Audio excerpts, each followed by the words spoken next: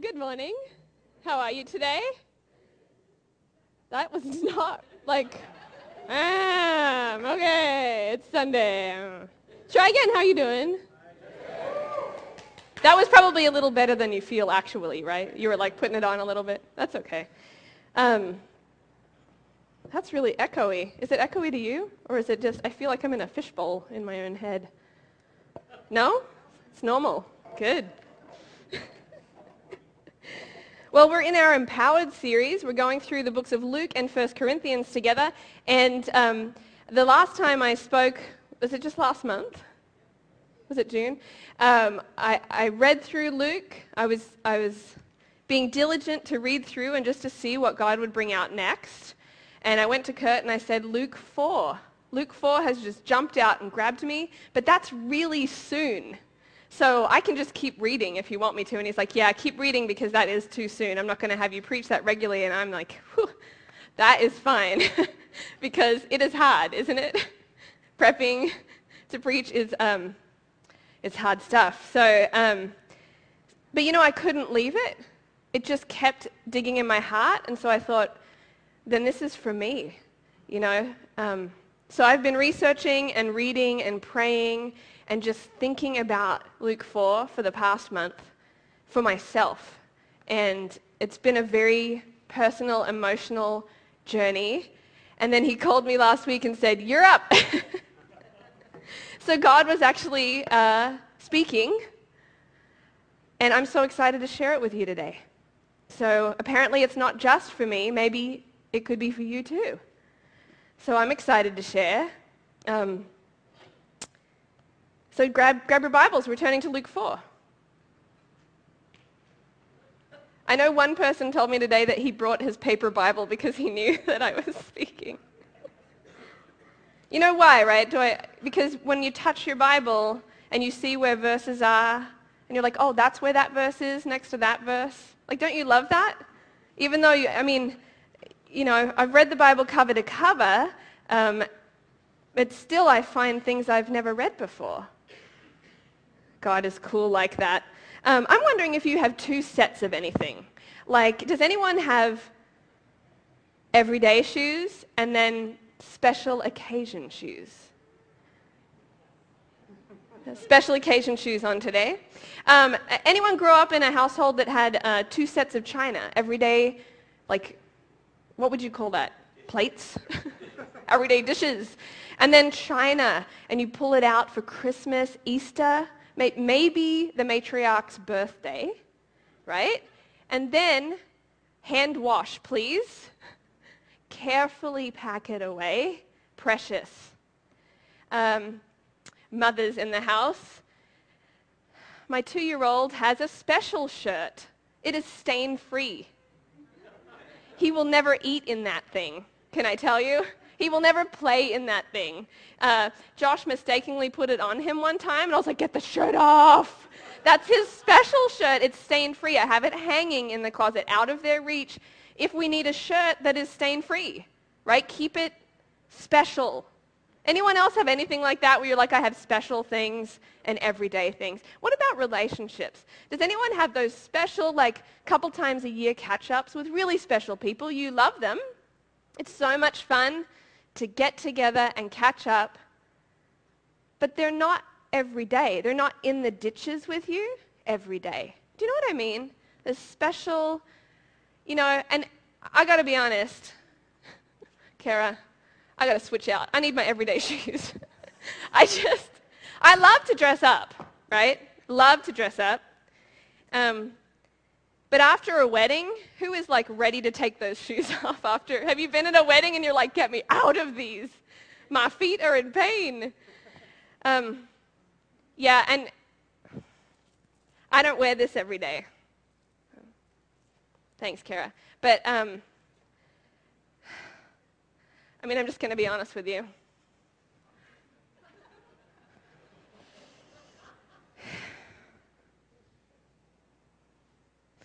This is me. This is my everyday me. Anyone else wear something a little different, your everyday, and then Sunday. It's my excuse to dress up, guys. I'm at home with kids. If you come to my door on any given day, this is what you will find, except no makeup. Just going to put that out there. My everyday me. Now, your everyday you may not look like this, right? Some people's everyday is business attire, or maybe school teacher, or maybe zookeeper, or I don't know, what do? Every day you put on certain things and you're doing your everyday life. It's different than your special occasion, right? Are you there? Okay, can I have the house lights up just a little, guys? Oh, you're beautiful. I see you now. I love dressing up. I really love fine dining. I love many forks and knives. Don't you? And you sit down, you're like, this is going to be special. Because there's so many forks, you're like, that's a lot of food. I'm excited, right? You're like, yeah, 7 courses. I'm ready. When we were on a mission trip to Thailand several years ago, our host took us to a 4-star dining restaurant in the city, Will Lee's, and we had a great time, didn't we? I mean, we each had our own waiter. You guys, it was $25 a head for our fine dining experience, yes. And I leaned over to Jamie and I was like, I have to go to the bathroom. And before I finished that, my chair was being pulled out. We were talking about what we would like to try for dessert, and before we'd even really finished talking about it, they'd brought it all for us. I mean, it was like, woo, woo. I mean, who doesn't want to live like a princess or prince, king, whatever you need to, royalty? Who wouldn't like to live like that? Isn't that awesome? I love to pretend to be a princess like that, but it's pretend. I don't live like that every day. And when I looked at Luke 4, something struck in my heart. What is the Holy Spirit for us? Is he special occasion, spiritual moment, Sunday morning, summer camp with the kids, or a ministry time where it's serious, right? And you get prepared for this special occasion. And then you leave and you go back to your everyday life. Just wondering what the Holy Spirit is for us.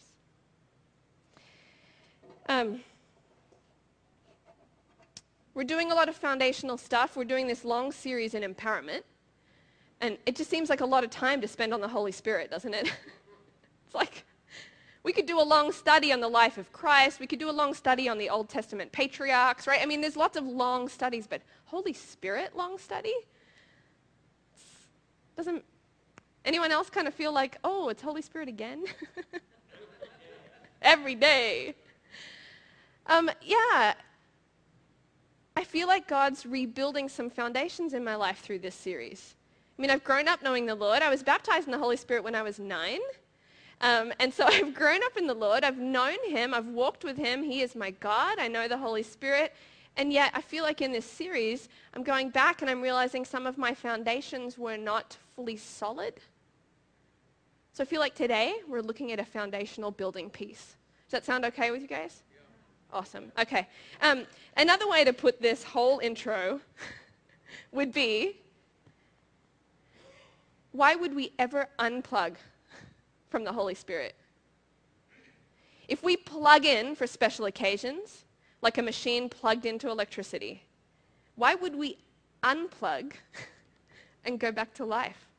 Non-functional, no electricity, nothing powering us.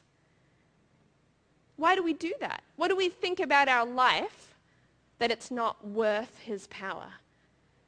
It could be that we think our life is a little too stained t-shirt-ish. I mean, he is the Holy Spirit, right? Holy, perfect, unblemished. Like, what does the word holy mean, right? Set apart. So does he even belong in our everyday life? I mean, how could we ask a holy God to be a part of our earthy, human needs? Or maybe you're thinking, you don't even know what my life is like. I am maxed out. I can't add anything to my life. And you want me to add empowerment of the Holy Spirit? I am maxed out. I'm up to here. Ever felt that way? We're like, oh, I have to add the Holy Spirit too? Come on. That's the foundation we're going to dig at today. All right? Okay. Luke 4. Who has it? Hold up your Bible. Or your phone if you have it on there. That's fine. All right. I forgot which way this goes, guys. Oh, are you going to do it for me? That would be great. I would love that. All right. Luke 4, 1-4. Then Jesus, full of the Holy Spirit, returned from the Jordan, where he was led around by the Spirit into and in the wilderness for 40 days, being tempted, tested exceedingly by the devil. And he ate nothing during those days, and when they were completed, he was hungry. The devil said to him, "If you are the Son of God, tell this stone to become bread." And Jesus replied to him, "It is written, man shall not live and be sustained by bread alone." That is where we're headed today. I have my dear friend and mentor, Kay Kinsey's praying for the service today. And my dear friend Adam is going to run the microphone back to her. Thank you for praying for me, Kay.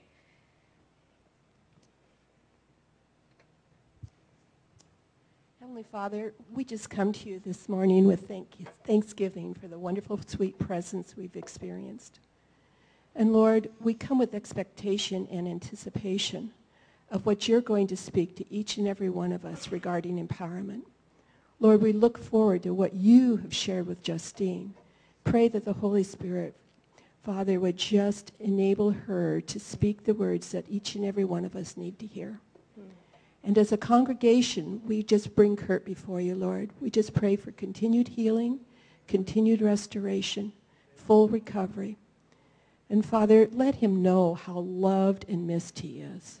Father, just wrap your loving arms around him. And Lord, when the pain comes, Father, I just pray that he can just dig in deeper to you. And your presence will be so real, the pain just disappears. Father, I thank you that you truly do cause all things to work together for good. And that we can look at the season and be thankful, Father, for the good things that are going to come out of this. I pray, Father, for Cascade Community in Monroe. I ask that they would be experiencing the new empowerment, a new freedom in the Spirit, a new awareness of who you are, and a greater sense of your presence, just like you're doing with us. Amen. Thank you, Kay.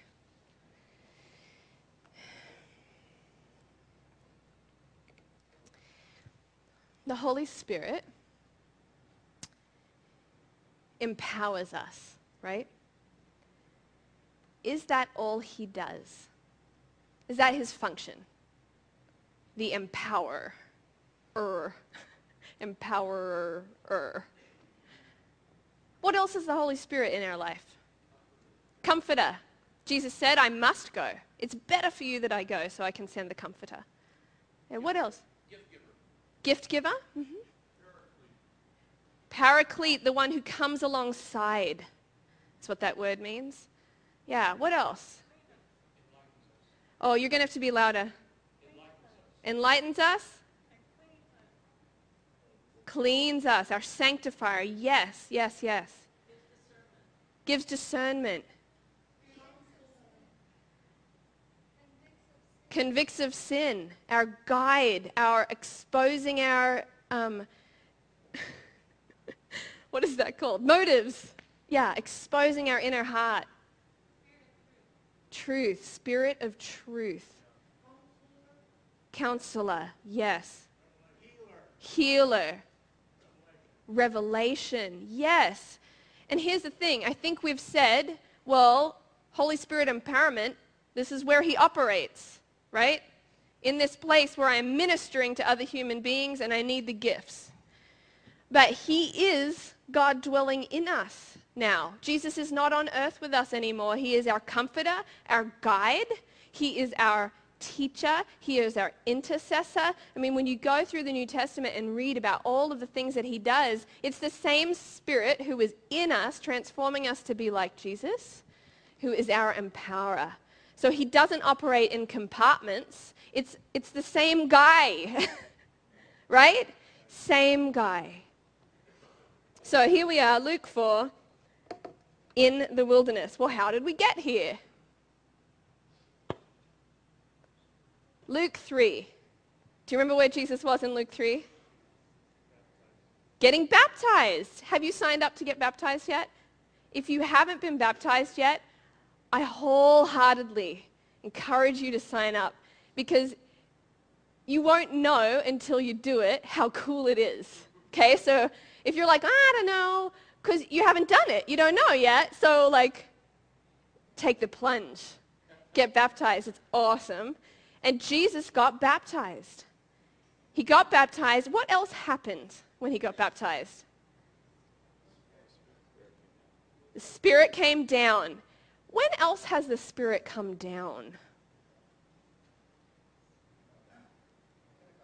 Thank you, Pentecost. So, now Jesus, more full of the Holy Spirit from birth than any human is, right?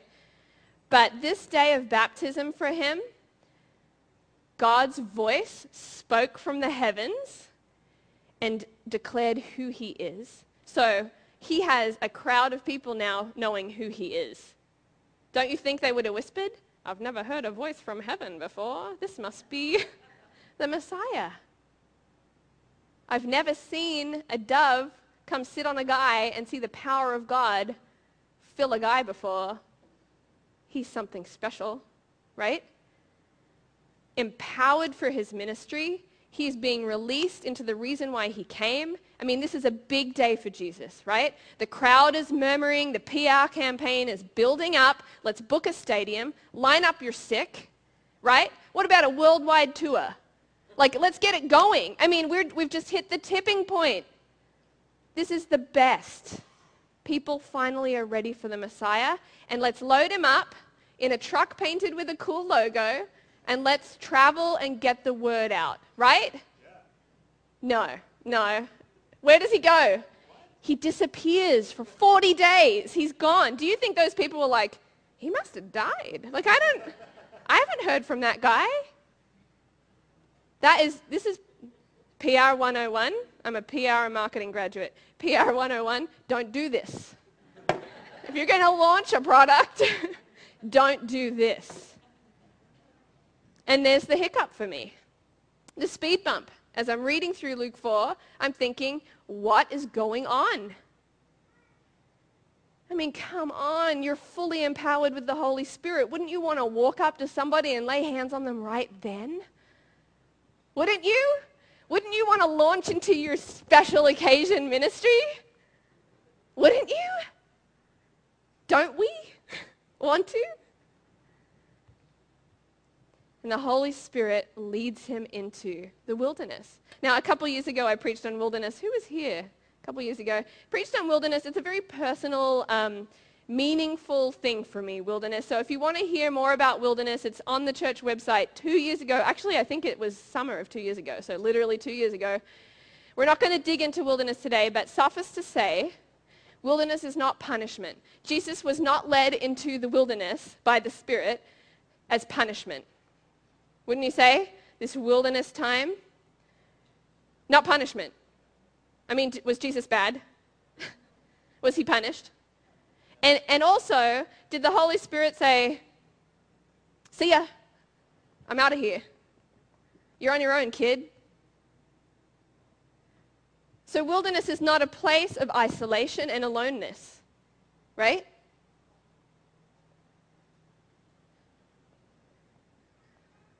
You're all looking at me, but I'm not hearing that you're... I'm going to need some more feedback today. Thank you. I need feedback. I'm female. I need feedback. Thank you. Thank you.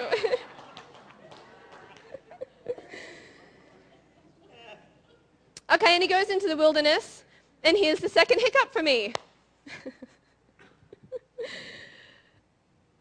If you're, what would your list of like top 10 temptations be? Not your list, let's not make this confession time. But like if we were to come up with a list of top 10, what would you put in there? Temptation. What would you put in there? Lying? That's not the worst one. I'm going to put that at 10, not 1.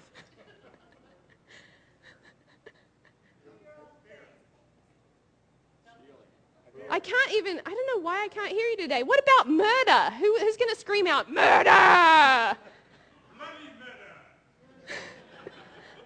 What about violence? What about that one? Anything else? The worst. Guys, come on. Hatred. Adultery. Yeah, pornography. What else? Idolatry. Temptations, like evil, dark, sticky, stinky temptations. Like, wouldn't your top 10 be like filled with like grossness? What else? What about your top 100? What like, come on, like, give me the selfishness. Making bread. Pride. Making bread.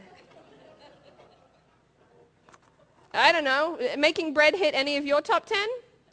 Any gluten-freezies out there with me who's like, it's in my top 10. It is in my top 10. But it's not a normal top 10 moment. So here's the second speed bump for me. Make bread, Jesus. That's the temptation? Come on. Is it a joke? Weird. Now, I need to stop here for a second, because I think we need to talk about temptation. I think we have some misconceptions, and I think I think as believers, it's getting us into a really tricky place, and I just would like to like blow the lid off it. Is that okay? And expose it. Is that okay? So this is not actually a sermon about temptation. Funnily enough, I know it might seem that way. It's not. But I think we need to talk about it for a second. Give me your truthful answer, not like the right answer. Does that make sense? Who gets tempted? Oh, you're putting your hand up. Like So we all get tempted. What kind of people get tempted? Everyone, human people. Yes, this is the right answer. This is good. Now tell me like the real answer of how you feel about it. Can we just be honest for a second? Tempted? When you're weakest. Okay, so weak people, or us in weak moments. Yes? Okay. So therefore, like over time, as you're stronger, more mature in the Lord, more stable, less temptation. But don't you think we think that? Don't you think in our heart of hearts we're like, weak believer, new believer, that person is struggling a lot, they've gone through a lot. They are more susceptible to temptation than hero of the faith, mature, stable. I mean, don't we kind of have a belief about that? We need to sit up and take notice right now, because guess who is being tempted? Weak. God himself. So let's just blow the lid off that one.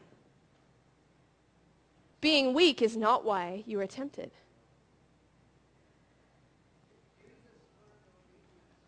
Jesus learned obedience through the things he suffered. Yeah. So the second thing is what? What are we tempted by? I made a joke about the sticky, stinky, gross temptations. But what are we tempted by? Do we think that temptation is about evil? Inherently evil, gross things. I mean, in our heart of hearts, is that what we think temptation is? Because right here, let's sit up and pay attention. It's bread. It's bread. I don't know, who had bread for breakfast? Sinners. No, bread is not bad. You're not a sinner. I take it back. You are a sinner, but not because I said it, just because you are. I don't know. Normal things. We're tempted by normal things. Where? Where are we tempted? Where physically are we tempted? Is it Are we tempted when we're in God's presence, when we're in the congregation of believers, when we're supported by a lot of people? Are we tempted then? Or are we tempted when we're like alone, you know? We're like the little zebra at the back of the herd that gets snipped off by the lion. You know, well, if that little zebra had run faster and had kept up with the crowd, he wouldn't have been taken. Right? Like, do we have this belief? We think, oh, you were tempted because you were alone. You had walked away from God's protection. You had caused a divide between God and you, and that's why you were tempted. Do we have this little nagging belief in us? Wrong. It's wrong. Again, sit up, pay attention. Jesus was tempted, and he was not alone, not vulnerable. Now, yes, was he hungry? Yes, and hunger does things, right? And we're going to talk about that in a second. But can I say, freshly empowered by the Holy Spirit, baptized, commissioned into his ministry, led into and around the wilderness by the Holy Spirit. He was with the Holy Spirit. Is this alone, out of God's protection? No. No. Why? Why do we get tempted? I think we think it's because we are bad and we attract it. We deserve it. If we weren't bad, if we weren't prone to be bad, maybe we wouldn't be tempted. I mean, we're sinners, right?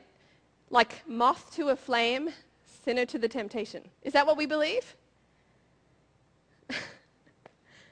No, this is not true. We're tempted to be disobedient to God's word. Paul, we're going to get to that in a second because I believe that you're hitting on something very true there. God allows temptation. Now, Jesus did tell us to pray, Father in heaven, lead us not into temptation. So we want to pray that we're not tempted, right? But isn't it true? We see it in the Word of God and we see it in our own lives that God uses temptation. Is it to prove how stupid we are, how vulnerable we are? No. No. Is it a punishment? Is it because we're alone and we're vulnerable and we're weak and we deserve it? No. No. Can we just blow the lid off this? Because here's what happens. If we honestly think that temptation is for weak, immature, unholy, alone, separated people, then we have just enabled Satan to cover us with shame, and we'll hide away our temptations. And then, guess what? We just became weak and alone and vulnerable. But temptation, wilderness, being led by the Spirit, coming up against the enemy, standing, walking with the Lord, failing, receiving mercy and forgiveness, trying again, being led by the Spirit, this is our life.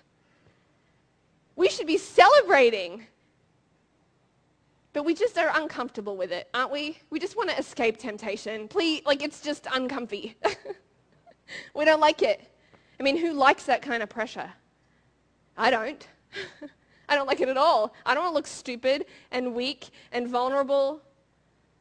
Well, I guess I'm just afraid that that's what you think of me if I say I'm feeling tempted.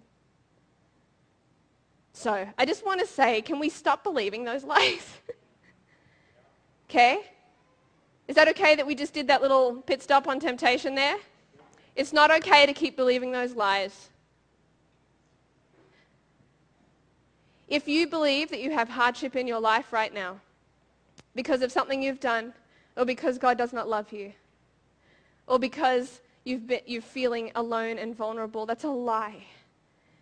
Okay, we are facing hardship because we're learning to stand against an enemy who's been defeated by Jesus. We're in training.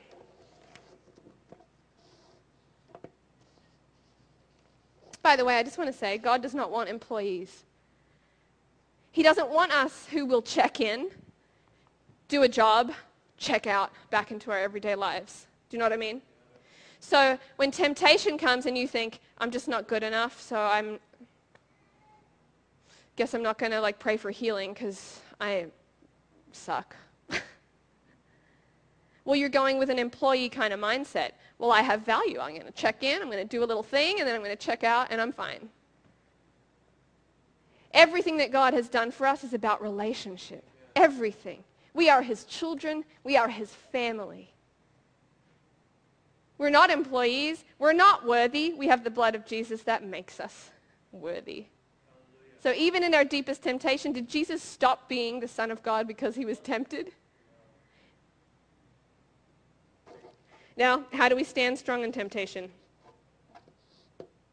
Oh, you know what? I have one more thing. Oh, this is a good one. Josh, can you come up here, babe? He has no idea what I'm doing right now. Can I have the next slide, guys? Do you think that Jesus can actually be tempted? Because he's sinless, right? He's sinless. So why did Satan think it was a good idea to tempt him? Like, what did Satan actually think he would achieve? Like, did he actually think that Jesus was going to give in? What do you think? I mean, Satan knows who God is, right? It's funny. But I wonder if we think, well, Jesus could never actually sin, so he doesn't actually know what we've been through. Hebrews 4:15-16, we don't have a high priest who is out of touch with our reality. He's been through weakness and testing, experienced it all but the sin. So let's walk right up to him and get what he is ready to give. Take the mercy. Accept the help. Now, I don't think we believe this, but I have a little illustration. You're going to have to take your sweater off. Can you flex? My husband was a javelin thrower. He went to nationals and saw a javelin go through someone's face at the national meet and then didn't throw so well. Who could blame him, right? So, but he has upper body strength for days. I mean, come on. It's amazing. So, in a weightlifting competition, so we're going to bend down and pick up our bar. Do I have good form? Okay. And lift up. Okay. Who could lift the most? Karina, you have no faith in me? Come on, come back. Let's try again. Now, I just want to tell you my qualifications. I have a 30-pound kid and a 35-pound kid, and I can carry both of them and groceries off my elbows. Okay. Just keep that in mind. All right, let's try again. Oh, I can't lift it. Can you lift it? Oh, how much is on your weight? Well, you can carry 2 kids' groceries and me on your back, because we've done that a few times. So, you guys, sometimes when the kids are like, who's going to carry me? And I say, well, who's going to carry me? And he picks me up. It's great. So I could probably lift, what is that, 70, and then grocery bag. I could probably lift 100, do you think? No, am I pushing it, Maureen? Oh, 80. 80. Okay, I could probably lift 80. Okay, 140 plus 80, you're at math is hard. 220. You could lift 220? He's like, yeah, baby, I can do that. What could you? Could you lift more than that? Oh. Right now, even though you're not training? Oh, okay. So guys, there gets a point at which Josh can lift the weight, and I cannot. And guys, my muscles can't even feel what that weight would feel like. My muscles cannot comprehend the weight of the weight that he lifted. You tracking with what I'm saying? Thanks, babe. You're amazing. So do you know what I'm saying? Like we say, oh, I've been tempted. You don't understand how much I've been tempted. So tempted. The weight. You don't understand the weight of what I've been through. Well, yeah, I do. And even more than you've ever understood. There gets a point with weightlifting, I have to tap out. I'm out. I mean, probably after 5, let's be honest. Josh understands how much heavier things are than I do. Just because I can't lift them, just because I've given or tapped out or am not strong like him yet, doesn't mean that he doesn't understand what I'm going through. Do you understand what I'm saying? Does the picture ring in your heart? We have a great high priest. Jesus lifted more weight than we will ever understand. It's not giving in to temptation that is the measure of how heavy it was. At the end of this passage in Luke 4, we're only dealing with the first temptation. The other ones are even cooler. I mean, worse. But his victory is cooler. I mean, there is just so much goodness in Luke 4. I would love to be doing a 3-week series. Actually, Kurt, I would not. No, I take it back. I would, but not, well, we'll talk about it. At the end of this passage in Luke 4, do you know what it says? And Satan left him, having done all tempting. When the temptation, here, let's look at it. Luke 4, who has it?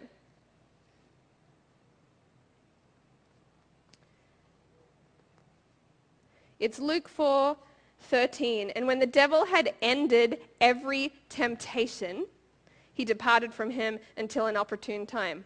Every temptation, guys. What? How much weight did he carry? All of it. Every temptation. Every one of them. Because it wasn't just these 3. If you look at the wording in Luke 4, it says he had been in the wilderness for 40 days being tempted. We're only privy to these final 3. All. He's carried it all. And we think that our high priest, because he never gave into it, doesn't understand the weight of what we're carrying. He understands. Man, he understands what you're going through right now. He has carried it.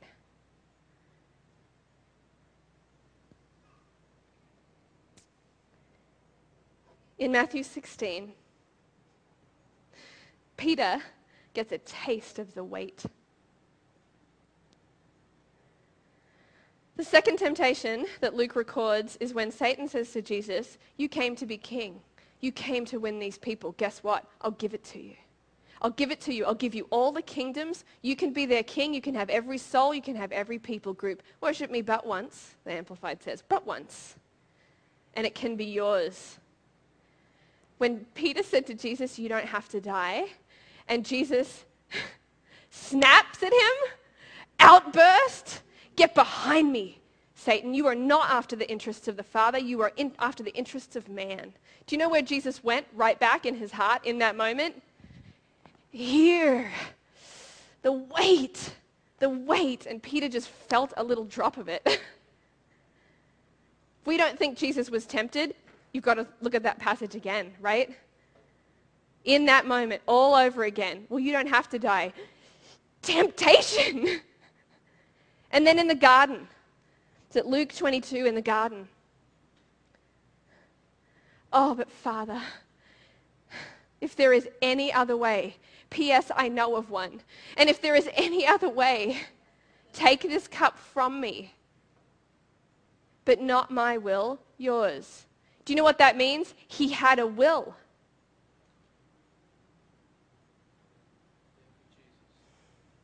And he laid it down. Not my will, but your will always. Every time. Every time. Our high priest knows more about temptation than we will ever know. This is true. So let's walk right up to him and get what he is so ready to give. Take the mercy, accept the help. All right. He was hungry. He was hungry, guys. He was so hungry. Have you ever been hungry? Who's ever been like hungry? Man, I've been hungry for lunch.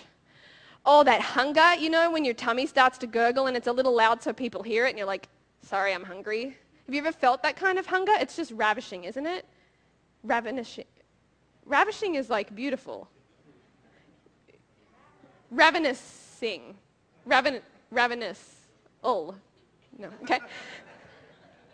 I mean, you know, when you skip a meal, it's hard, isn't it? When you just skip a meal, that's tricky. Or a snack. Have you ever skipped a snack? It's bad.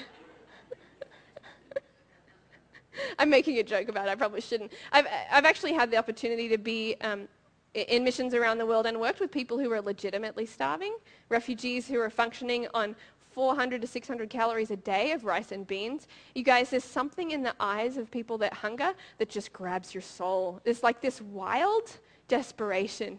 They're not functioning. You know, this hunger drives you to do things. I have an ancestor on one of the original fleets to Australia. The records say that he was deported from England for stealing a loaf of bread and a black mare. Well, what kind of a guy steals a loaf of bread and a getaway vehicle?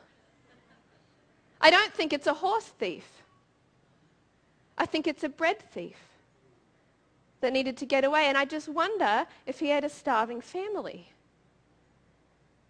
And I don't know what I would do if my babies were starving. I mean, I understand we have well-fed morals, and we would say, oh, stealing is wrong. But I've never been that hungry, so I don't trust that I wouldn't do it. You know?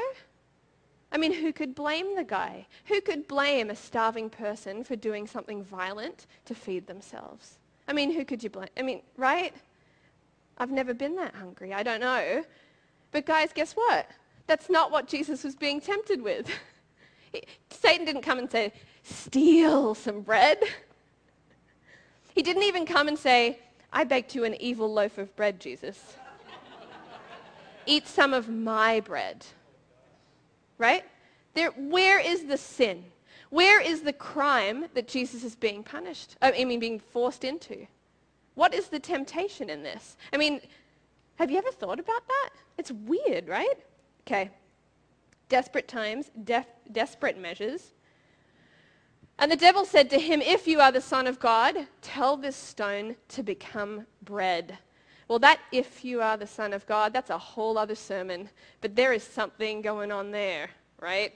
Questioning his identity. Where is God now when you need him? And if you're the Son of God, why not take care of it and make some Jesus bread, God bread? How could God-made bread be bad? In a few chapters from now, guess what Jesus does? Makes bread. Doesn't he? A lot. 5,000 men plus women and children. And then he does it again. He does it twice. Also, there are lots of other bread miracles. Elijah and the widow. Miracle of bread. What about Ezekiel? God gave him a bread recipe. Bread is not bad. Making bread is not bad. So let's work out what's going on. Jesus replied to him, it is written, man shall not live and be sustained by bread alone. So it is written, he's quoting from Deuteronomy 8. Let's go there. Remember all the way which the Lord your God has led you in the wilderness these 40 years. Don't forget it, people, right? Remember. He humbled you and he let you be hungry. Fed you with manna which you did not know, nor did your fathers know, that he might make you understand that man does not live by bread alone, but man lives by everything that proceeds out of the mouth of the Lord. A whole other sermon there, right? I mean, we could just dig through Deuteronomy 8, couldn't we? But today we're going to look at two words, bread alone, because these are the words that are repeated in Luke, okay? Bread alone. Man cannot live by bread alone. Bread on its own. Bread separate from. Bread without God. Bread outside of relationship. Bread alone. Just bread. Man can't live on just bread. But out of relationship with God. You know what Jesus is saying? If God wanted me to have bread, he would give it to me now. If God didn't want me to be hungry right now, I wouldn't be hungry. And I wonder, how does he have that kind of power to say that? Because there's nothing better than a slice of white bread with butter on it, is there? Hot out of the oven. Oh, it's the gluten-free talking again. Sorry.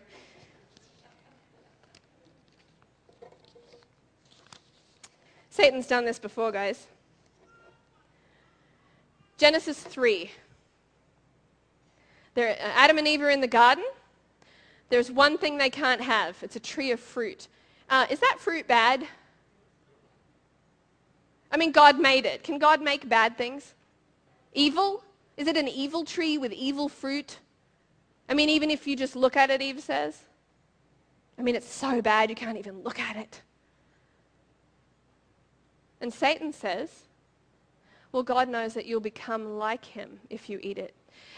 Newsflash, Adam and Eve were made in his image and likeness. They are like him. Newsflash. What? Oh, God knows you'll become like him.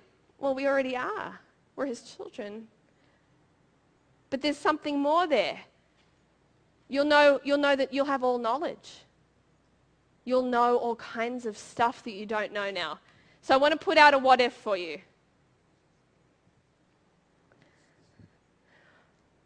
So God came and walked in the cool of the afternoon with Adam and Eve. What if they hadn't taken the fruit? Okay? What if? I know. It's impossible to imagine, but they would have walked with God in the cool of the afternoon, day after day, year after year. Do you think over time they would have obtained knowledge walking with God? I mean, don't we learn stuff when we walk with him?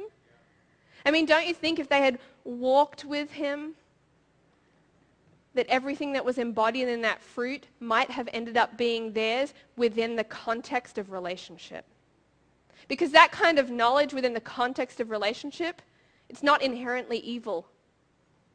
I believe Satan was tempting them with the exact same thing he's tempting Jesus. You don't need God. We can fast track it. You do not have to invest in that relationship to get what you need, what you deserve, and what you were made for. And I think this is the foundation of every temptation we come across. Don't you feel it? You don't need God.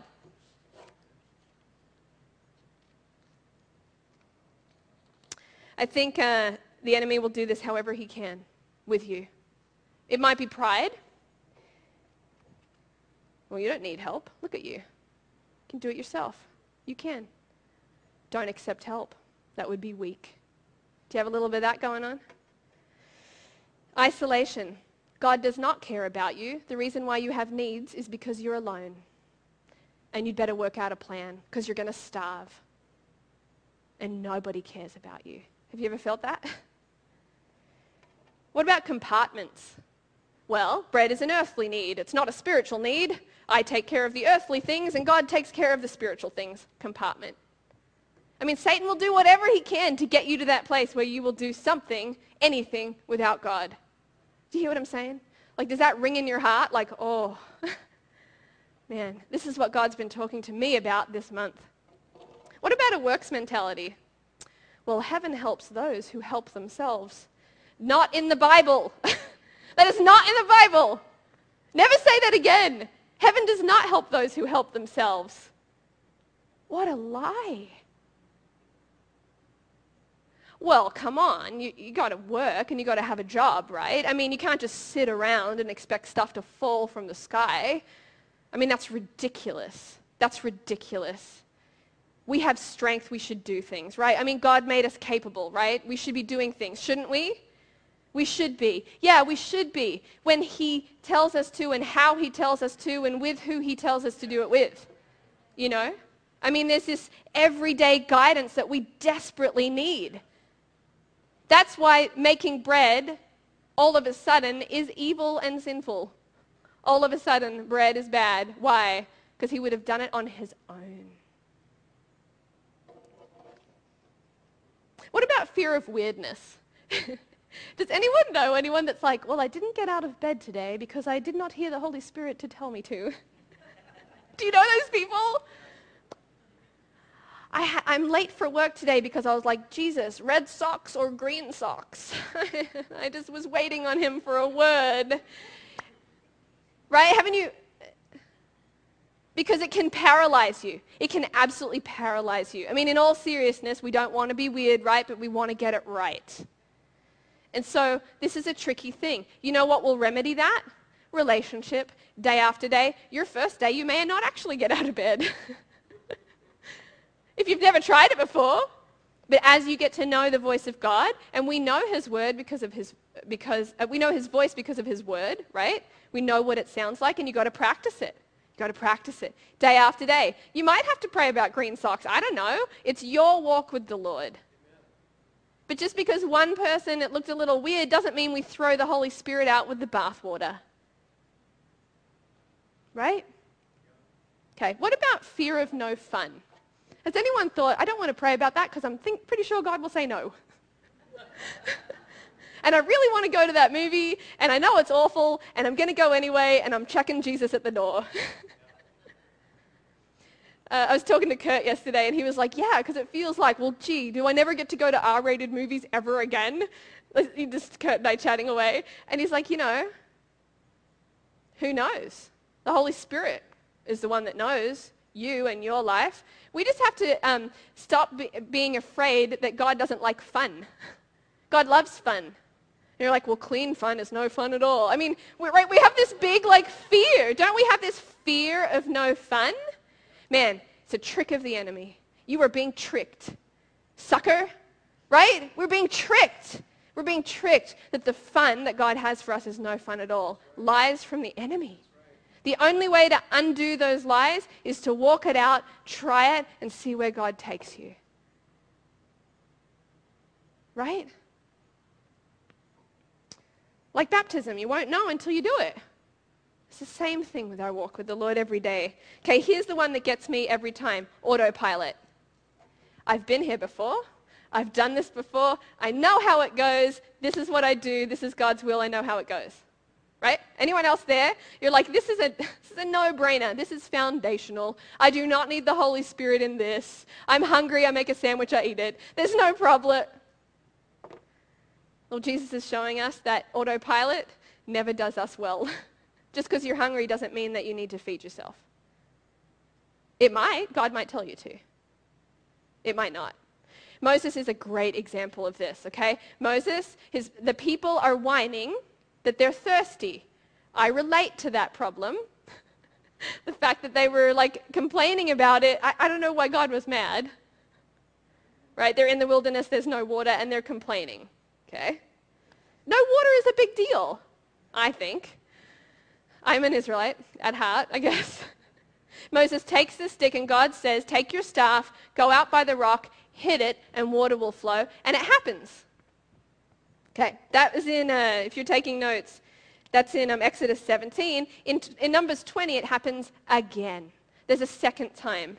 The people are complaining there's no water. God says to Moses, get that staff, go outside beside the rock and speak to it, and water will flow. Gotcha. Got it. Got my staff. Done this before. Here we go. Whack, whack. Water flows out. The people receive water from the Lord. Guess what? Moses, because of that moment, doesn't get to enter the promised land. Big deal. What he says is, you did not honor me. People did not see my greatness. That concerns me about my autopilot. I don't want to be like Moses. Oh yeah, right, grab stick.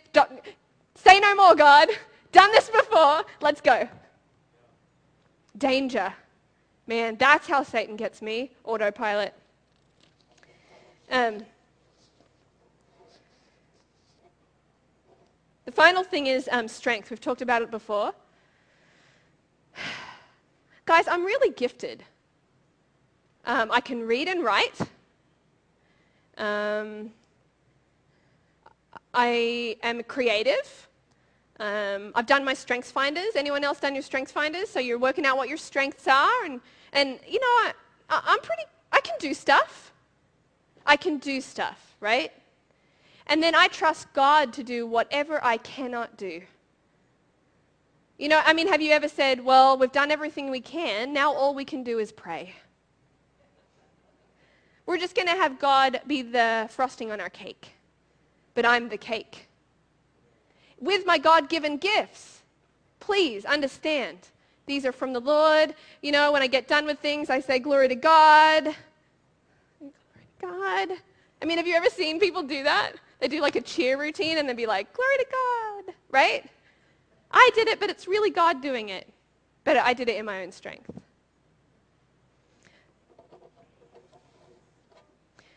So here's my final question. Could Jesus have made bread on his own? Could Jesus have done what Satan tempted him to do? Make bread for yourself, do it. Could Jesus have done that? Did he have powers? Some of you are saying yes, some of you are saying no. Isn't that interesting?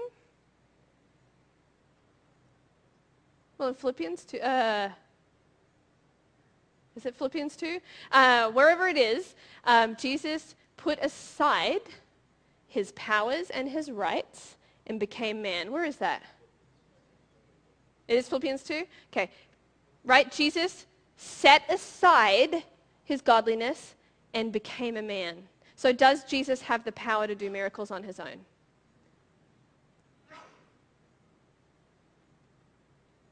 Will we ever know? Is that kind of a brain teaser? Here's what I do know. I assure you, the Son can do nothing of himself, of his own accord. He does only what he sees the Father doing. Whatever the Father does, the Son does also. Out of relationship.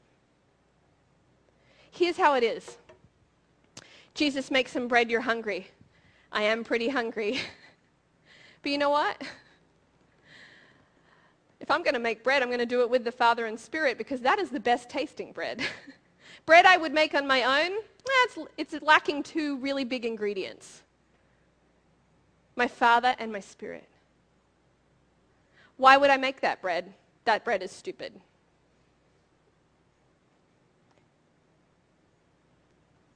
Don't you think? Don't you think that's what he's saying? The Son cannot do anything on his own. What is that? Literally? What are you you're not actually God at all? You can't do anything on your own, Jesus? Like, what is that? Are you powerless? No. The Son cannot. It's inconceivable. Why would I waste my time doing something on my own when I can have the power of God be a part of it? That is how we overcome temptation, and that is how we get the Holy Spirit to be a part of our everyday lives. Why would I do something on my own? Inconceivable. Why would I do that? When I can do it in the power of God, when I can do it in the context of relationship. Bread alone doesn't sustain. Bread in relationship, wow. Not sure you can pray and see somebody healed? A little worried about that? Not ready to try and raise someone from the dead? Not sure you can hear God's voice and give a prophetic word to someone else? Are you not sure? Are you worried about that? I don't know about those special occasions. Well, I think it's because we need the Spirit in our everyday, and we're comfortable with his voice, and we learn to do things in relationship with him, and all of a sudden, we're wearing our heels, well, some of us are wearing our heels in our special outfits in a special occasion, and it's no different. It's the same guy. It's the same Spirit, right? Moving in us, pouring through us. Isn't that exciting? Doesn't that give you hope? I feel like we have these we're pulling up our old foundational beliefs about the Holy Spirit and how he works in our lives, and we're laying down some new foundations. Do you feel good about that one? Feel like you could stand on that a little bit? Feeling a bit more secure about how the Holy Spirit could operate in your life? Yeah. What is the biggest need in your life? Reach forward and grab your communion, would you? What is the biggest need in your life? I was talking to Josh this week about this, and he's involved with a project that's having some hiccups. And as we were talking about it, he said, you know what? From the start, I had a weird feeling about this. And as we're sitting there talking, we were like, oh, that weird feeling? Holy Spirit prompting him? Pause. Stop. Ask me how to proceed. I want to be a part of your everyday. Last year, our family was paying medical bills, and God showed me and then gave me a job I loved a short-term contract job where I got to do something I loved and got to do it from home, so I didn't have to do childcare. It was amazing, right? Well, here we are again. We need money for medical. And I'm so tempted to go on autopilot and use my own strength and work out a plan. I mean, last time he did it with a job, right? So this time, get a job, right? If you need money, get a job. What I felt like God say was, do not get a job.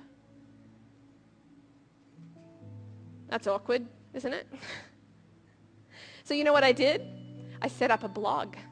I monetized that blog. I added advertising to it. And when I prayed about it, God said, don't bother. He didn't say no. So I went ahead and did it anyway. And it has been a bother, guys. A real bother. And in the last 4 or 5 months, I've made $7. But they pay you in $10 increments. So I've not actually seen a cent. Because I was trying to scratch out a solution for myself. This is my area of biggest need. I need to cover my children with healthcare, okay? So I have a literal daily bread need. That's what I am walking with the Spirit about. That's what he's been talking to me about this month. What is your gaping need? What is your area of everyday need? What do you need? What are you tempted to fix yourself? Let's take this communion together. In your own time, bread, Jesus' body for you. Bread, not of your own making, his bread for you. And his blood, his cleansing blood that sets you free from your mistakes and washes you clean to walk with him again. And just give him your big need and say, Holy Spirit, I want to do it in relationship.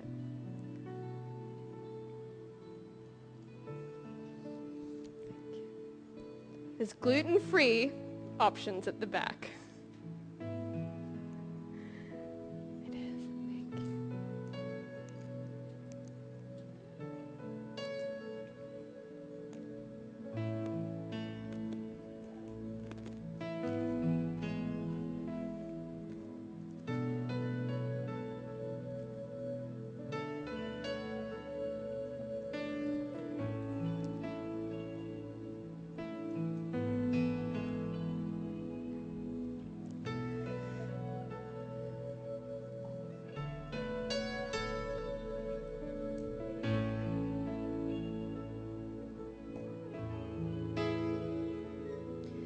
In our everyday moments, when you put on your work clothes, in your home life, with your friends, with your free time, your daily day-to-day, the Holy Spirit wants to walk you through it, lead you into and through and around.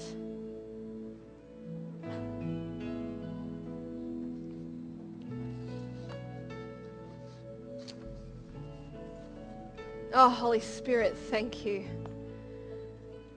Thank you that you lead us into and in and around in our lives. Father, I am sorry that I've done it on my own. I'm sorry that I fell for the schemes of the enemy. And thank you that your word has opened my eyes to see ever more how to live surrendered and in relationship with you. And I just pray for our body, Lord, that we truly would be free from the shame and hiding of temptations. That we would walk in confidence of your love. And that we would pour out grace and encouragement to each other.